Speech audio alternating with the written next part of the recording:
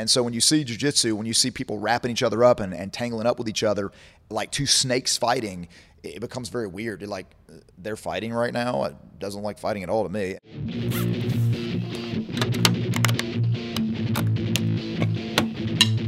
Check.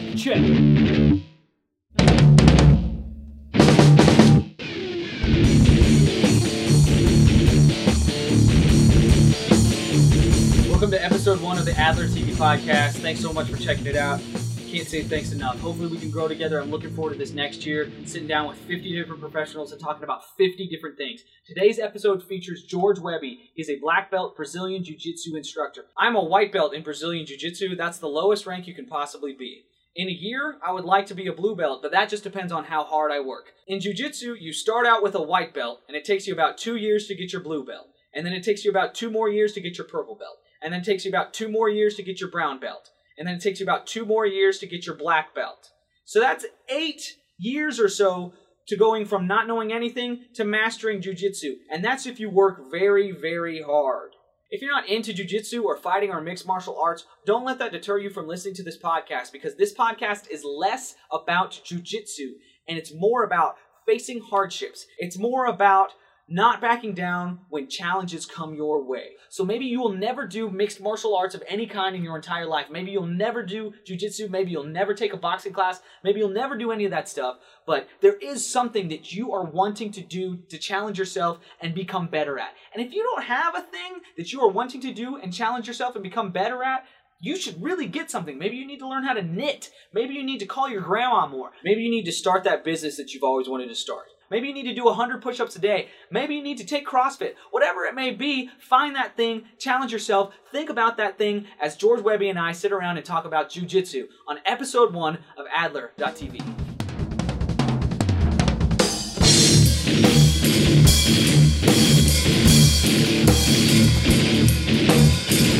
What's up? It is the Adler TV podcast, and on today's show, I have George Webby.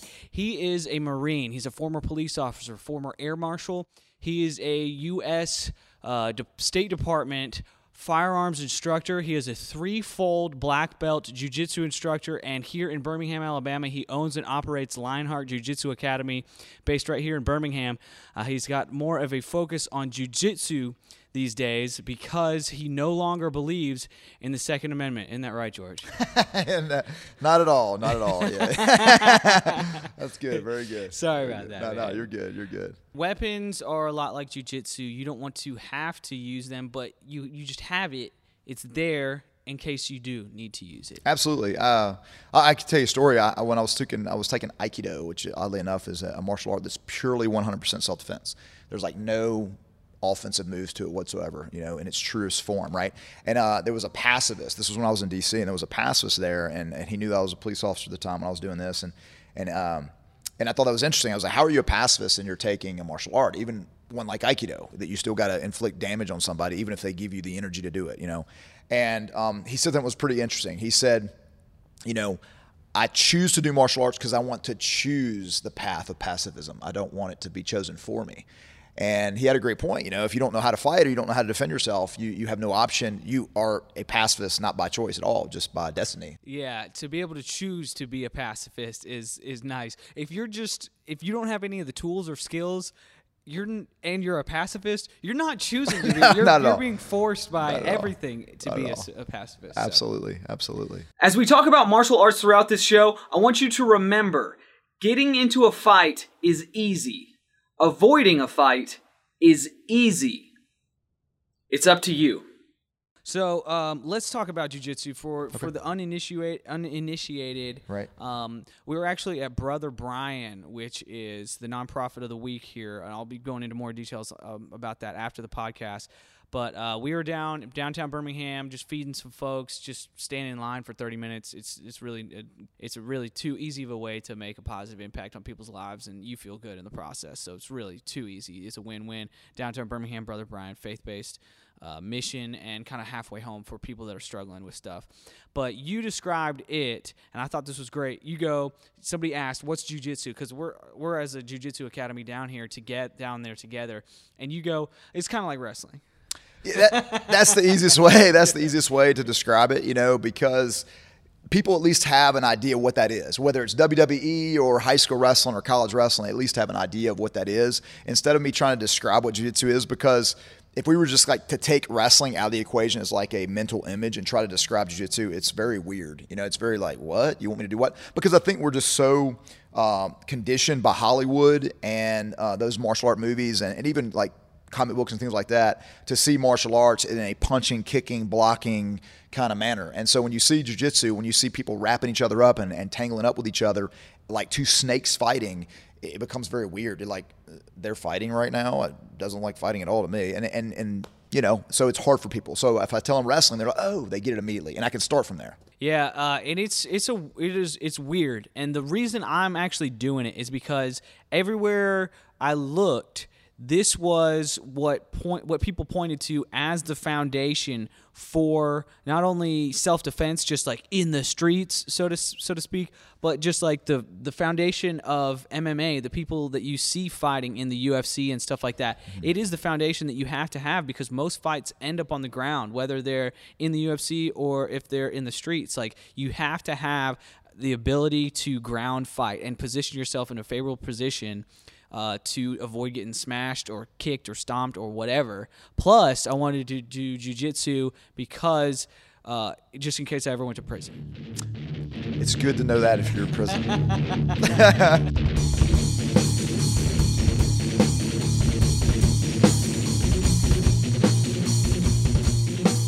And by the way, I know that I'm saying everything incorrectly when it comes to jiu-jitsu and all that stuff. I'm so fresh to this. Would you take walking lessons from somebody who's been walking for only a year? Probably not. That's where I am right now. So sorry, all you jiu-jitsu pros that may be listening right now. I'm fresh as they come. But I'm loving it, and it has changed my life. So I'm going to talk about it a good bit. And that's why I picked Webby to be my very first guest on my podcast, because there's so many things in him.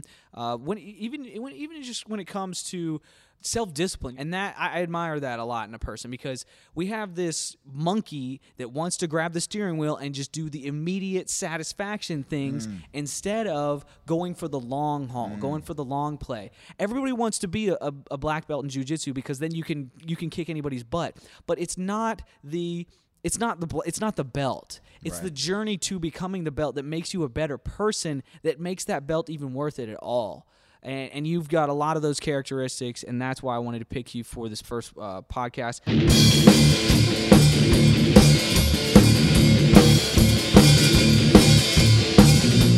Yeah, so I like to, obviously I like to help people reach their full potential, that I think God designed them for.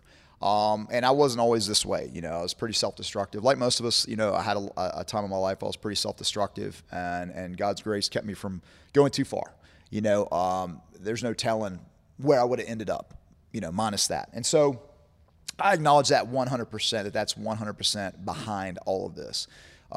That being said, I feel like a person should have basically 4 strengths, and I picked this up, you always pick things up. Information doesn't fall from the sky. I picked this up throughout my life of just studying and trying to understand and just really wanting what is that next level. And I look at it like, we need to be mentally strong. So what does that look like? A mental, emotional. There's areas that we need to work on. Like I have a temper issue. I have anger issues. Most men kind of do. We thrive on a chemical called testosterone, and that's a very an assertive, aggressive kind of chemical. And so, I have an anger issue. So that's something that I'm constantly trying to tweak. But at the same time, I have a certain assertiveness that's a positive to that I use as strength, that if I want something, I'm going to go for it. And I become kind of obsessed about it.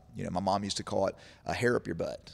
You got a hair up your butt. So, that's my thing. So, you work on being mentally strong. What does that look like? What books do I need to read? What people do I need to interact with? What people do I need to emulate? Whatever the case may be. And so I'm always trying to get better at that and be strong in that area. And that's not falling apart at the drop of a hat. I'll be honest with you. One of the big things that attracted me to going to the Marine Corps is I saw a guy who was a former Marine. This was when I was a young man. I was probably 17. And his daughter had got dropped on her head, brand new baby. And his wife was like freaking out. Like, she was losing it. And I'm not saying anything against her. Her brand new baby, newborn, just got dropped on his head. She doesn't know what's going on. She's in the ER. And this guy was like a machine. Now, it wasn't because he was unfeeling. It wasn't because he was uncaring and he didn't love his daughter, didn't love his wife. It was like somebody had to have a clear head in this situation. And I knew for an instant, it was like because of the Marine Corps that he was that way, because I already kind of knew the guy. And it was like, wow, that's so impressive. Made such an impression. I was like, man, I want to have that rock solid resolve like that guy has. And it could be, John Wayne or Rambo or whoever else that you see is like, man, I want that. And they could be even a fictional character. The idea of it's still real. You know what I mean? So we have that. Physical strength isn't obvious. You want to have a healthy body. I want to be able to move weight. I want to be able to control an environment. I want to be able to, if I'm attacked or if I get into an accident or something, I want to have the physical capabilities to recover and deal with that. So that's a no-brainer. We can put that to the side. That's one that's obvious. Another one is going to be like the technical side of a job. You have people that they hate working their jobs. They don't care about going to the next level. They don't care what that looks like. They don't care about improving it. It's to be technically sound and technically strong in what you want to do. We all have a calling, I think, and I'm trying to figure out what that is. I'm trying to perfect that. I think I'm a natural teacher, and so I'm always kind of looking at that. I'm always reading about motivation, how to motivate people and how to get them to understand information. So I'm trying to become more and more technically strong. I think I'm decent, but I need to get better, obviously. I'm looking at what's that next level look like. And last but not least, the most important, in my opinion, is going to be spiritually strong. We have to have that connection to that higher authority that designed us and gave us purpose. And I think if we don't have that, we're kind of running around the dark, expecting to find a treasure, and actually going to find a cliff and you're going to fall off this thing. And so I think those are the 4 strengths, and I try to, as best I can, systematize that and really pursue those every day, a little piece every day. Okay, by the way, we spend the first, hour of the class learning how to kill each other, and then we circle up and we pray for each other. So it's a pretty cool thing that's going on here. And this has been a huge for my spiritual growth as well. So this isn't a Christian podcast, but I am a Christian doing a podcast.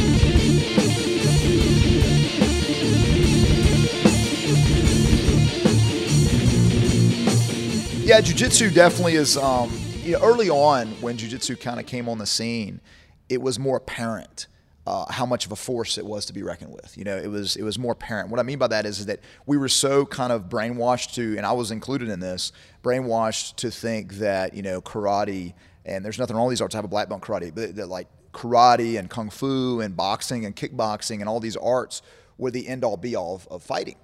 That's what you saw. That's what you saw. 2 kids that got into a fight in the playground. You saw them start that way, but then they would fall on the ground and roll around with each other. Well, when the UFC came about, the Americans were kind of brought to the picture of jiu-jitsu and were like, wow, these guys that are like, I expect these 2 guys to stand up and bang with each other. And next thing you know, one of them's taking the other one to the ground and wrapping him up, and the guy's just giving up for some reason. I don't even understand why. I mean, that's when I first saw it, I was like, what is going on? And I wrestled, and I was like, what is going on? Because I didn't connect wrestling with a martial art. I just didn't. And when I saw this, it was like, kind of looks like wrestling, but all of a sudden, the one guy's giving up to the littler guy. I mean, how's this work? The guy that ends up winning, you're looking at the very beginning of that fight and going, man, that dude's going to get smashed. There's no way this guy's going to win. He's too small. And next thing you know, he's wrapping him up and just having his way with him. And you're like, what is going on? And it was revolutionary. Now we're so used to the UFC and stuff, it's like people are kind of spoiled. And other martial arts are like, yeah, we've been doing this forever. It's because there's kind of an open source now. So you can get information and you can kind of like, piecemeal it to your system and go, yeah, we've been doing this for 200 years. No, you haven't. You were totally clueless like the rest of us in 1993 when we saw this. Yeah, that is honestly a big reason why I wanted to check out jiu-jitsu as well, because I am a little dude. I'm 5'8" on a good day, check your heels, boot wearing day. Yeah. And I had an older brother that beat me up my entire life, which was good for me. It made me stronger. It made me be able to come in here and at least have some kind of instincts that I didn't realize that I kind of had. Right. But it enabled me to at least learn a little bit faster, especially starting out.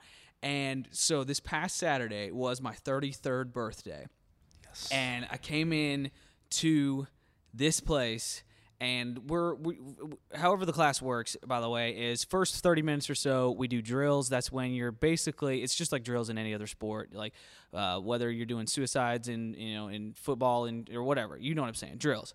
Mm-hmm. And then a lot of times the second last 30 minutes, 45 minutes, whatever, we actually spar or fight or rolling. It's also called rolling. in jiu-jitsu as well. I got paired up because it's random, which is very intense. And when I first started coming here, man, that pairing up period, it's when you're nerve-wracking. just like, Adler, go with, I'm just like, oh, please say it's someone like anxiety, small. anxiety. And here's yeah, totally, anxiety. I remember, man. I was still there. You never lose that, But Yeah. I got paired up with this kid. He probably was, I don't know, 24, 20. Younger. Yeah, he's younger and Virile. bigger. Younger, bigger. Yes, virile is right. Virile. He probably hasn't had 2 knee surgeries and a bad back and all kinds of stuff. And so we get paired up, and I'm like, all right, here we go. This is my 33rd birthday. I'm not going down to this kid, Not today. this big kid. And it really did. There's no way that I should have been able to maintain favorable positions on someone this size. If we were just equal, strength versus strength, I would have lost every single time to this guy. Yet time and time again, I was able to, boom, I'm back on top. Boom, I'm back in a favorable position. That's right. And it just shows you that it works. The stuff works. It's amazing, yeah. And this is why jiu-jitsu is for everyone, because everyone needs to know how to defend themselves. That's. I know that we live in a very soft society now, and where most of that need is gone a lot of times. But really, you want to be able to have a foundation in which you're used to people coming up against you, you know what I'm saying? Button heads with you. And this is that every single week. So everybody needs that. It helps with confidence. Jiu-jitsu helps with confidence immensely. It helps with stress. You mentioned stress a second ago. You put yourself in this stressful situation, all of a sudden traffic seems like not a big deal anymore. Like, I'm not joking you. I used to get pissed as crap, bang on my steering wheel. And if I'm in a place where I'm regularly coming to jiu-jitsu, traffic does not even faze me. It's crazy. You get like anesthetized to it. There's like stress inoculation is a good term. It just puts life in perspective. I like to tell people, as far as, the whole knowing how to defend yourself, and even if it's not, you may never get attacked. I mean, let's just be honest. We're in a society that's got a lot of laws and regulations, and let's be honest, most people follow those. When we say most, we're talking about 98% of the population follows that, and you just got to watch out for that 2%, right?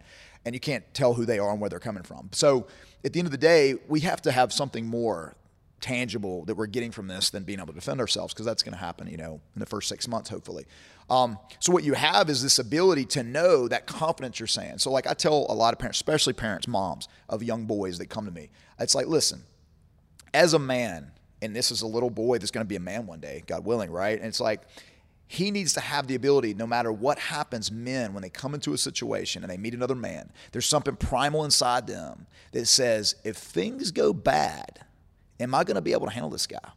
Am I at least going to have a game plan for handling this guy? And if that answer's no on a subconscious, conscious level, whatever, if it's no, then you're going to alter your behavior. You're going to alter your wants and needs accordingly. But if you have a game plan and you're not scared about that level of confrontation or where this goes, then you're going to be like, hey man, listen, this is how it is. And you're not going to back down. And that's power. That's power. You can't sell that. You can't buy that. It's the value is just too high for a man going into his life as a boy, whatever, at any level. If you don't have that, it's vital. And that's what you're learning here. You know what I mean? That's what you're learning. And that's the intangible tangible, in my opinion. I don't want to sit here and rip on other martial arts. Not at all. Because the only thing I know about karate is that growing up, all these sissy kids at my school took karate, and I knew that I could still take them because I had hours and hours of sparring with my older brother. And that's why I disregarded all martial arts, like, for the longest time in my life. And you see these kids that don't have very much training, and they have been in Taekwondo for 2 years, and they're a brown belt. And that's... How do you become and brown belt's like almost to the top. If we're just looking at floors here, you're almost to the top level if you're a brown belt. And how did you do that within 2 years? That doesn't make sense. And in jiu-jitsu, it is, if you're a white belt, which is the lowest level, you're going to have a hard time with all the white belts. But if you're a blue belt, you should be able to handle most of the white belts. It's just every single day that you come into jiu-jitsu, that's tested. Those levels are tested. It's real. And you're not, in karate, you learn how to break boards. In jiu-jitsu, you learn how to break people. Here I am sparring with a purple belt that is older than me and smaller than me. And I am absolutely getting destroyed. Jiu-jitsu works. in jiu-jitsu, the weirdest thing happens in that the coach, the instructor, you, George Webby, are expected to be able to take everyone in the room. And it's the weirdest thing, but it's a rough job. But it's the most awesome thing ever. Like, Nick Saban isn't expected to be able to get on the line and blow anybody past the line. Like, that's just not ever in any world expected of him. Yet the person that we get instruction from in this room, it's kind of expected and it's kind of awesome. Yeah, that does make it different. That does make it a lot different. That you actually have to walk the walk. You know, and that's the big kind of criticism when jiu-jitsu came on the scene of the jiu-jitsu instructor when they were coming up was like you have the karate instructor. And I hate to use karate. Like I said, I got a black belt in karate, you know, and I went that route and for a while in my life. But you have the guy, and there's some out there that are amazing. Let's be honest. There's always the exceptions to the rule. But let's be honest. If you go and look around, most of your mall-style karate dojos and things like that, the instructor is kind of overweight. He doesn't take care of himself. He looks like he hasn't had a decent, healthy meal in a very long time, and he probably would have a hard time getting up from the couch to go to the front door to answer it, you know, without breaking a sweat and maybe having a heart attack. And here's this guy supposed to be teaching you these fundamentals of self-defense and a good lifestyle and things like that, where jiu-jitsu was like, that was the big argument. It was like, look at your leader, you know what I mean? And jiu-jitsu, culturally, inside the art, it's required, it's expected for the instructor to be the pinnacle of what you're trying to bring your students to be. Is that a lot of pressure? Sure. You know what? Find another martial art to teach if that's a problem. You know, that's how it is. And there's some instructors that buckle under that pressure. Let's be honest. They walk away from this job, or they just said, hey, I've had enough. They burn out. But, you know, I like to welcome it. Am I the best? No, absolutely. But I strive every day to sharpen my knife in that philosophical, metaphorical way. I want to sharpen my knife. I may never have to put it into somebody, but I'm going to sharpen my knife. And I like that. That's what makes me a martial artist. It's like chess. It's really like body chess in that I come here, I fight or roll or spar, whatever you want to call it, and then I go home and I take a hot shower because I feel like I just got ran over by a truck.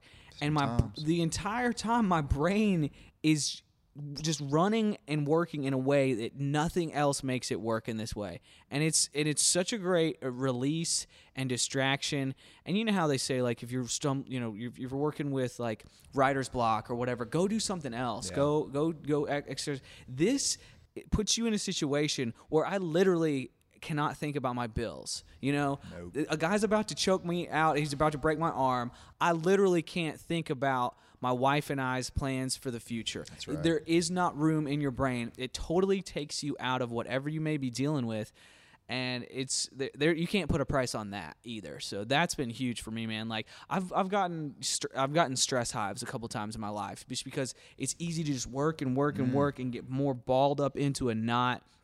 And just the stress relief alone is something that it's been awesome to learn from you, my friend.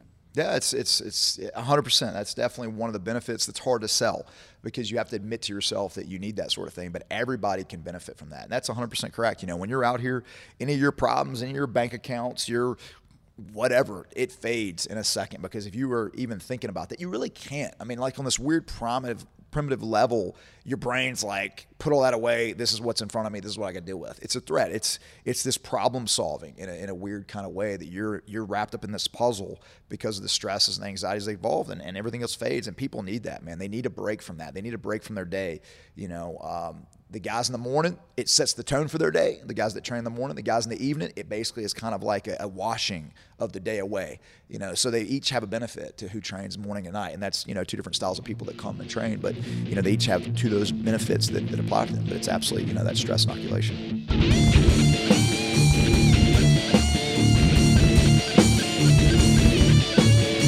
And I'm 33, and I just got into this thing. So I did have a few injuries because it does test your body in some ways that you're just not going to be used to if you haven't done it before.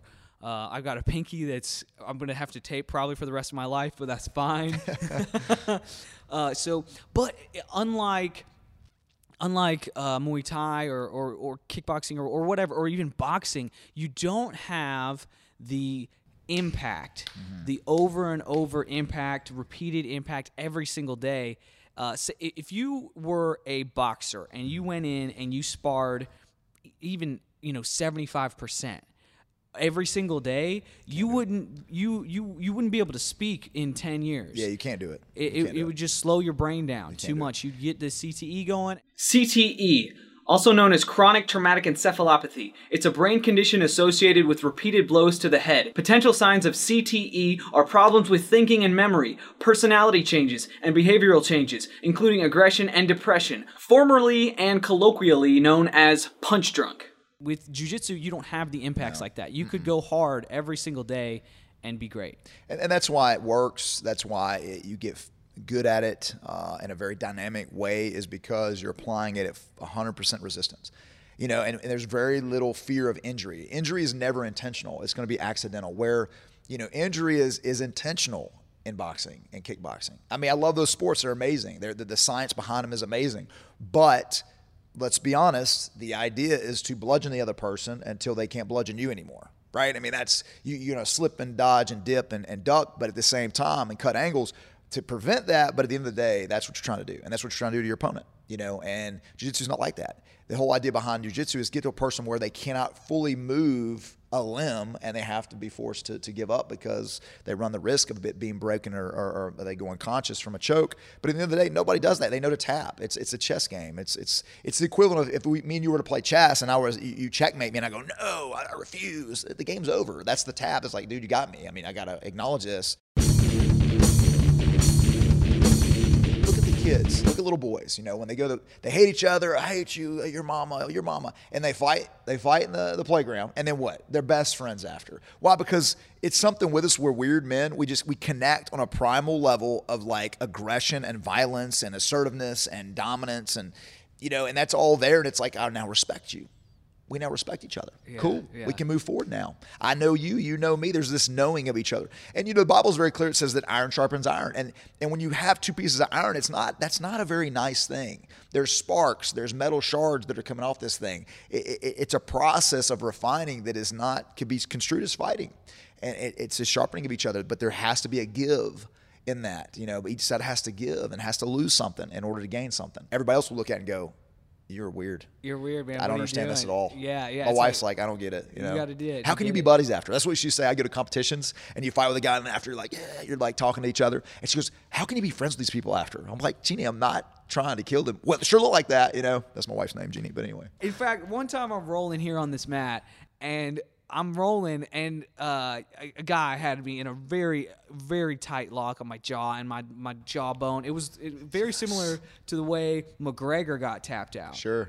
Khabib tapped out Jaw McGregor. lock. Yeah, and my jaw, it was killing me, but I slipped it. I got out, and I had an opportunity to take the guys back and choke them out. Payback. And you said to me, "Get him, Adler. He just tried to choke you. I saw him. And I'm like, you know what? George is right. He did. He did. And so sometimes I think I'm too nice for jiu-jitsu, but it's a weird relationship. It's a weird thing. It is. Can I tell you a reason why I did that? Okay, so just so people know that I'm not some, you know, sadistic person. What it is that a lot of times when we get out of a bad spot, we're just so happy to get out of it. You know what I mean? We're just so happy that it's kind of like, man, I just won first place. When you really didn't. You've made this out to be first place because it's like, man, I want this so bad, and then I finally get it, not to get tapped, not to have my jaw crushed, whatever. And so when I tell you, he just had this to you, it's like, let's put this back in perspective, man. You have to, in order to win, you know, in order to see success, it can't be that you survived. Yeah. Does that make sense? So I have to tell some students sometimes, like, don't stop right now, because that's not success. You almost losing is not success, but you got out of it somehow. The success is actually putting it back on him. And it's very, obviously, it's very friendly, loving. It's not, you know, we're not trying to hurt each other. Learning to lose has been huge here. Like, you're going to get tapped out eventually. Everybody does. Everybody loses in some way. And setting yourself up to lose is the best way to become, like you were talking about, a little bit sharper every single day. Like, I remember the very first, like, real deal foot race I lost. It was like track and field day. I was in first grade. Josh King and TJ, they destroyed me. They left me in the dust. And I'll never forget seeing them go across the parking lot there in front of me. And I lost it. I broke. I'm crying. I'm losing my mind. Devastated. I was devastated. But that was really important, because if I got to 21 and had never lost, had never put myself in the situation where I never lost, I would have lost. Well, let's see. Let's say 20. I lost a game of Flip Cup. it would have wrecked me. I would have flipped over the table, and it would have wrecked right. me. You got to lose, and you have to lose often. If your goal is to never lose in life, the only way you're going to attain that is by never trying. Yeah. And if you never try anything, then you're just a loser that never did anything with his life. And guess what? You missed it. You screwed up. You missed your chance. That was it. So it's important. Think about this real quick. I hope this blows your mind. I don't know if it blows your mind. But when we lose, we're losing the bad part of us. Do you know what I mean? You're losing that bad part of you. So you want to lose as much as you can, to lose as much of that person as you can, because the person that comes back after that loss should be the good person. So losing is actually a good thing. You learn more from losing than you do from winning. You absolutely do. And so I encourage losing. Everybody wants to be a winner, but I encourage losing because it's vital to, like you said, growth. I mean, how are you supposed to get better if you never lose? I mean, how? And you'll have a terribly inflated and delusional sense of self if you never lose. Absolutely. Here's an example of me losing. Here I am sparring with a woman named Carrie. We have sparred many, many times, and it took me 1 year of studying jiu-jitsu to beat her one time. Carrie knows that 35% of women have experienced or will experience physical or sexual violence in their lifetime. Carrie also knows Brazilian Jiu-Jitsu.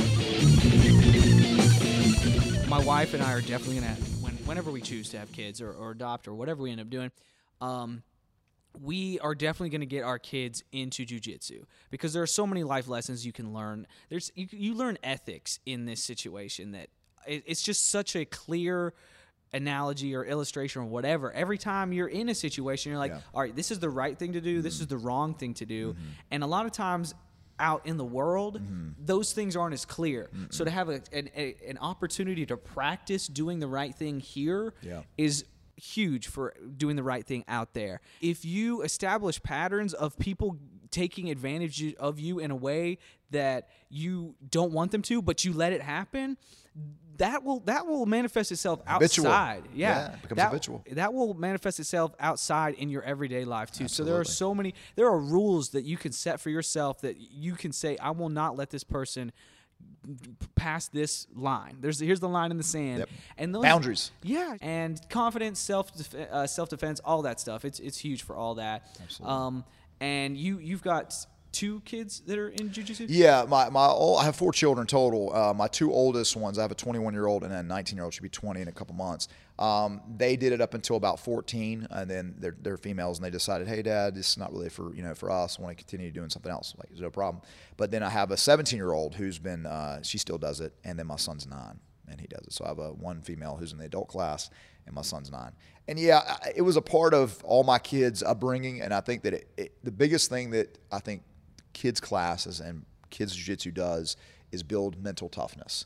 There's nowhere else that I can think of that you can get in a first world country, right? Because third world kids are going to learn mental toughness. They're going to learn hardship. They're going to learn how to deal with despair and defeat and just being in a bad situation, being really, really uncomfortable. In a first world country, we're creatures of comfort here. And it's like to put your child in a situation where they are going to experience trauma in an emotional sense, not a physical sense. But they're going to experience these traumas we're talking about. These are very important for them to learn how to build themselves, to experience that sharpening of iron, that clanking off the metal that's not necessary to make a sharp blade. They need to experience this, and jiu-jitsu is a very good component of that because it's not for your participation medal kids. I have tons of kids. It's funny, the biggest revolving door in my jiu-jitsu gym is with children because I feel, one, the parents heed the voice of the child. It's like they have fun in here, don't get me wrong, but it's like it's tough. It is not easy. It's hard. And there's a lot of areas in life where it's good for a child to develop that are hard, but parents make them do it, like going to school. I don't know about you, but I hate going to school. I couldn't stand every morning I got up to go get on in the car to go. My mom, there was no bus to get in the car to go to school. I was dreading going to school, and I couldn't wait for it to be over the whole time. But guess what? I had to go every day. Like, that was what was good for me. That was part of my development. I had every sport I ever got into at first, I was like, oh, I don't want to do this. I'd rather be at home doing nothing. By default, we're lazy. By default, we're slothful. And it's so sad to me that parents will heed that voice in their child. That voice is there, that slothful, I want to sit and do nothing and lazy, take the path of least resistance voice that we all have. And they listen to that. And it's like, no. And then you have the parents, but you got to find the balance because you got to show love. You don't want to force your kid to do something they don't want to do. But at the end of the day, we do it every day, don't we? Don't we make our kids eat green beans and broccoli and they hate it. They'd rather eat, Mr. Good bars or something. And we make them do it. And I just think that people, they have this weird disconnect, parents do, between an activity like this. Well, I want them to experience soccer. And I want them to, okay, that's great. But at the end of the day, what are you hoping to attain? That they're going to be Macy one day? They're going to be Michael Jordan on the basketball field? Or they're going to be, name a player of some kind? No, the chances are very small they're going to be these things. You want them to develop things from this. You want them to develop skill sets and mental capacities that's going to serve them the rest of their lives. And what better way than in my opinion, than a martial art to deal with hardship? That when the time gets tough, not to check out, but to check in.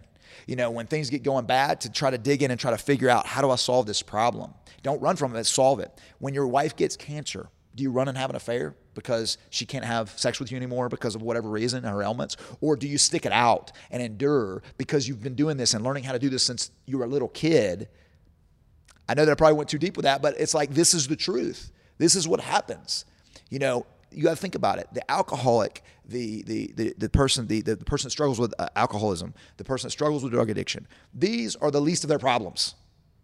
A lot of times, if it wasn't this thing, it would be something else. And I'm not saying it's because they didn't do jiu-jitsu. I'm saying that something in their past, they didn't wake up one morning and go, you know what, I think I'm going to get addicted to a substance. I think that would be a great idea. It built from somewhere. And it's like, we put so much capacity and just say no and try to educate our kids this. Man, teach them how to endure hardship. Teach them how to be mentally tough. Teach them how to improvise, adapt, and overcome. Teach them that skill set. How is that going to serve them? Well, what you're doing is you're not preparing the path for your children. You're preparing your children for the path. Absolutely. I tell people, by default, we're bent towards disaster. And I can prove it to you right now. Me and you could go out right now, and in the first 2 seconds, we could ruin our lives.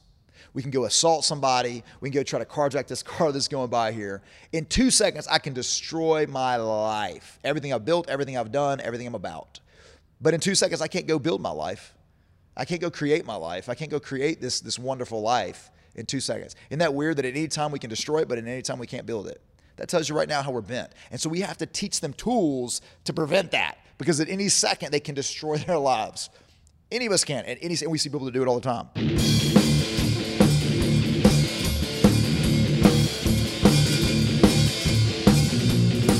All right, George, one thing I forgot to ask.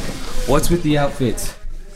Well, I mean, one, in jiu-jitsu, the gi is kind of it's traditional, right? So you have that kind of traditional aspect to it. But not to mention that, there's a lot of tangibles. One, it makes you be really uncomfortable. Like, wearing this thing is annoying, right?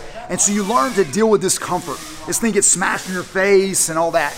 Two, let's face it, if I have to defend myself, nobody really fights naked. Nobody's going to attack you on the beach. It's pretty rare. They're going to have some sort of clothing on, and you learn how to use those as handles, whether it's blue jeans or shorts or even a t-shirt.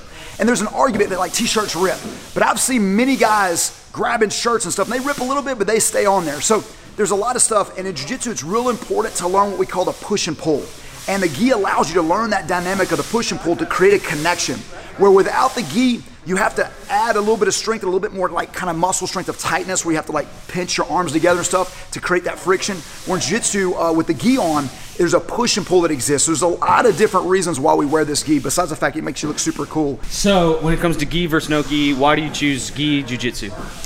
I like no gi too, but to be honest, it's kind of gross. And what I mean by that is it's just nasty. There's just nasty sweat and stuff everywhere. I like to have some. Now I'm sweating, obviously, but I like to be a little bit more cleaner. It's like shirts and skins in basketball. Yeah, kind of. And I don't want a dude's nipple in my mouth. No. And if we have to play shirts and skins, I'd rather be the skins guy, because who wants to be boxing out on a guy that's not, Do you ever see maybe Along Came Polly? Thank you. Yes. We're going to wrap it up here. Where can people find you? You can go to trainbjj.com and you can go to the website. But yeah, I'll reach out to you and get you in here to try a class, see if it's for you. Well, thanks so much, man. Hey, man, I really you. appreciate your time. Yeah, man. It was great. This was great. We didn't even cover half the stuff I wanted to, but man, we've got a lot Part to talk 2. about. There you go. We'll have to do part 2, honestly. I'll need a guest. I'll run out of cool people I know in 3 weeks. So.